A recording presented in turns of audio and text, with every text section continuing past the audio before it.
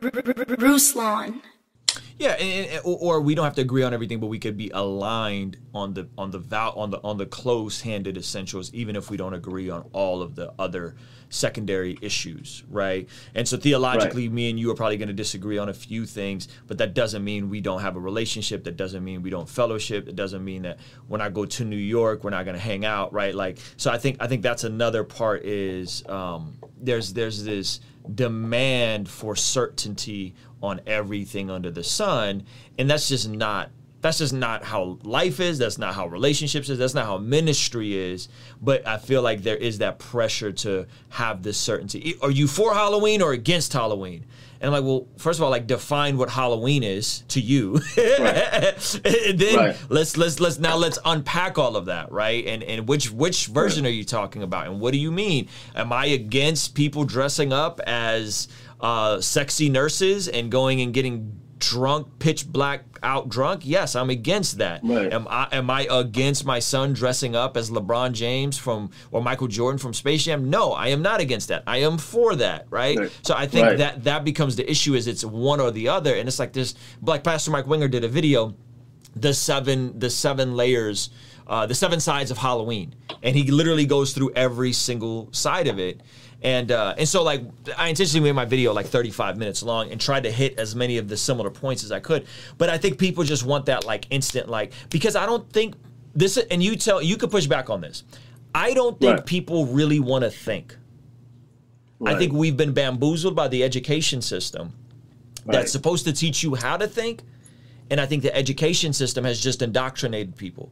And so the church, instead of then building on, hey, we have critical thinkers who understand how to think and how to ask questions, we're now going to then further indoctrinate them some more and not teach them how to actually think for themselves and how to process scripture and how to think through Romans 14 and how to think through first, right? And so I think that to me is very frustrating to deal with, because I feel like it's a lot of people that are honestly immature and usually have a massive plank in their eye somewhere else, right? 50% of pastors admit to looking at pornography regularly, but you're concerned about me and my son dressing up as the Toon Squad for Halloween. And my 6-month-old, I mean, Pastor, you should, there were people that literally said, yes, I see it as idol worship because my kids dressed up for Halloween. Like, that's so bonkers and outside the realms of, like, just reasonable dialogue about something. Right. Well, first let me just kind of say this. Understanding the book of Genesis, we are creatures that are made to be codependent and interdependent on one another. There's a symbiotic relationship that humans have with one another. Now, I'm saying that to say this, is that we have underestimated the power of group think. Yeah. And sometimes what people are hearing from individuals, it's not the individuals, it's the group thinking for them. Yeah. People will do anything to be part of a group. We're creatures that desire acceptance, love, nurturing, part of community. So I get it. So if you're part of a group of people that think a particular way, you end up adapting to what is called groupthink. And groupthink is powerful. As a matter of fact, it's so powerful, people would be willing to die for it rather than feel rejected. Now, let's go back to the Halloween thing. Let me just tell you me. I am anti-Halloween dressing up, but I am pro-love, and the law of love supersedes the law of letter. So me personally, I am anti-dressing up because of the nature of the ministry that I am in. I know I just know what goes on there. But you're also a 47-year-old or 40-year-old pastor, right? Who's in a totally different season than myself, who's 37 with little kids. So there's also that layer to it. But keep going. I'm sorry. I didn't mean to cut you off. Right. No, exactly. So when I see you, watch this. When I see you, first of all, you're into interracial marriage. That's an amazing thing. This is just an amazing thing. Second, you're being a father to your son. I didn't grow up with my father. So just the fact that you're spending time, my father's in my life now. He's a member of my church now, and we have a relationship. But growing up, it just wasn't there. You know what I'm saying? So to see you spending time with your son, moments that could never be erased and can impact the trajectory of the direction that he goes, I see another law that trumps a a lesser law. Rather, I see the law of the spirit that kind of supersedes the law of letter. Like that's how I view that. And what sticks out to me is the story of Solomon with the story of the two prostitutes and the daughter that they slept on, and one of them died, and she switched the baby. And they came to Solomon and said, give me justice. This woman is stealing my baby. And he said, bring me a sword. He said, we're going to cut the baby in half, and one of you get the other half, and the other go. And one mother said, okay. And the other mother said, no. Let her have the baby. And Solomon knew that the law of love was revealing who truly was walking, who was actually telling the truth. So right there, that kind of lets me know. So when I saw the post, and I saw people dogging you for it, or people acting up a little bit, throwing slight shade, it was unfortunate because I'm seeing it from a different perspective, biblically. Now, I'm not that. My kids don't have that need. They grew up in a different environment, but who am I to tell you of your environment? And there's no sin, there's no sinning going on there. It's just a matter of just preference. So that's just my view on that.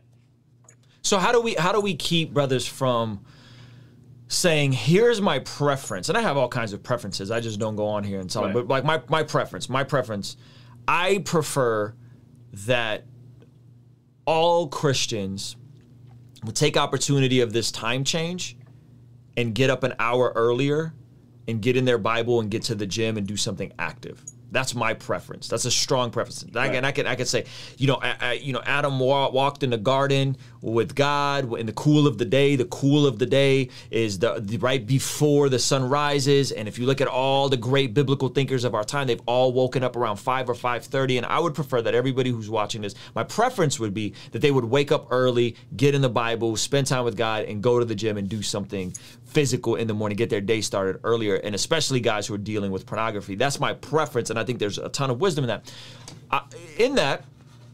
In that, I would never then go and say, well, you don't wake up until 8:30? You're blowing it. You're off. So how do we contain that thing, right? Because we could all slide into it, whether it's me with the morning thing and the fitness thing, whether it's somebody that's like, listen, we don't dress up for Halloween because of A, B, and C. How do we keep that I don't know if you want to call it ego, preference, whatever you want to call it. How do we keep that in check so that we don't break the law of love?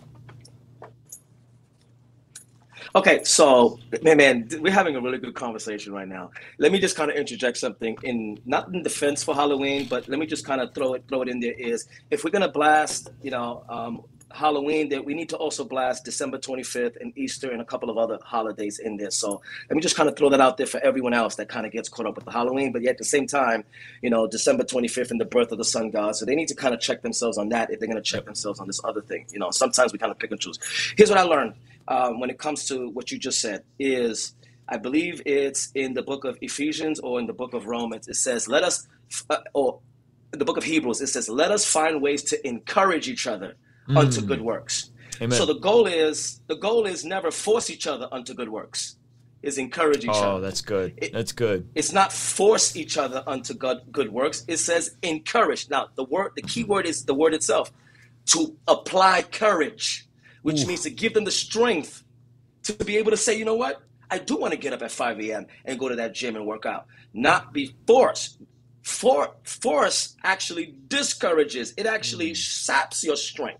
So anything that is forced actually makes you powerless. This is why the Bible says in the book of Romans chapter 7, it says the law was powerless. It actually says this. It says the law was powerless against the passions of the human nature. And it says, Paul said, I would not have known what lust is unless the Lord tell me, do not lust. But then it actually went on to say, Paul said, that the law actually empowered my body to want to do its opposite. Then he goes on to say, is the law sin? Obviously not. The law is holy, but it's actually letting us know. The force of anything removes the strength to obey it. The encouragement of anything strengthens you to actually obey it. And there's only one way and one word that actually encourages us unto good works is grace. Amen. The Bible says the grace of God leads us to do these things. The grace of God causes us to turn away. So the way you help people is to encourage or fill them with courage to be able to go do the thing which is why I encourage people to embrace deliverance. I never force people, and I don't argue with people. And whether they embrace it or not, that's on them. My job is to, every time they listen to me, that they're encouraged to either reconsider deliverance, study it, or actually embrace it. I don't sit here and say, you pastors, you cowardly pastors that don't want to roll up your sleeves and help people. I don't know why pastors might not necessarily embrace deliverance to the degree that me and Isaiah Saldivar and others, Pastor Vlad, that we do. I don't know why. Maybe for whatever reason. I don't know why. But what I do know is that every time they listen to me, I'm encouraging them so that they can walk away and say, you know what? Man, I know he keeps talking about this point, but every time I listen to him, I feel like I really want to go back into this topic. So I think it's encourage each other unto good works, not force each other unto good works. Come on. Pastor Alexander, come on, everybody. Round of applause. Thank you so much for calling in, brother. I'm going to go jump back to the Patreon. Amen. Let's chat later. Man, thank you so much. Again, guys, free training. Find your YouTube niche. But the one I'm really excited about is we just dropped How to Study the Bible, free course in the description, mastermydevo.com, mastermydevo.com. It's bite-sized pieces to get you more clarity, more consistency, and ultimately more application of the Bible in your personal devotional time. So that's available right for that at mastermydevo.com, or hit the link in the description. And once again, guys, I gotta send a massive shout out to our incredible Patreon community for their support to allow us to do free courses. And we got another one coming called Master My Habits, so on and so forth. So we're going to be making these more and more, and it's all funded by the amazing folks at Patreon exclusive. Kingstream Entertainment. Bruce Lawn. Hey, thank you so much for making it till the end of this video. Remember to hit that like button and make sure you're subscribed. I wanted to tell you about a free upcoming course I am putting together at mastermyhabits.com. When you sign up right now, you'll be the first to be notified about the course. And in the meantime, you'll immediately get access to a playlist going over my journey on how I went from addiction to freedom forming habits. So make sure to hit that link in the description. I'll see you on the next video.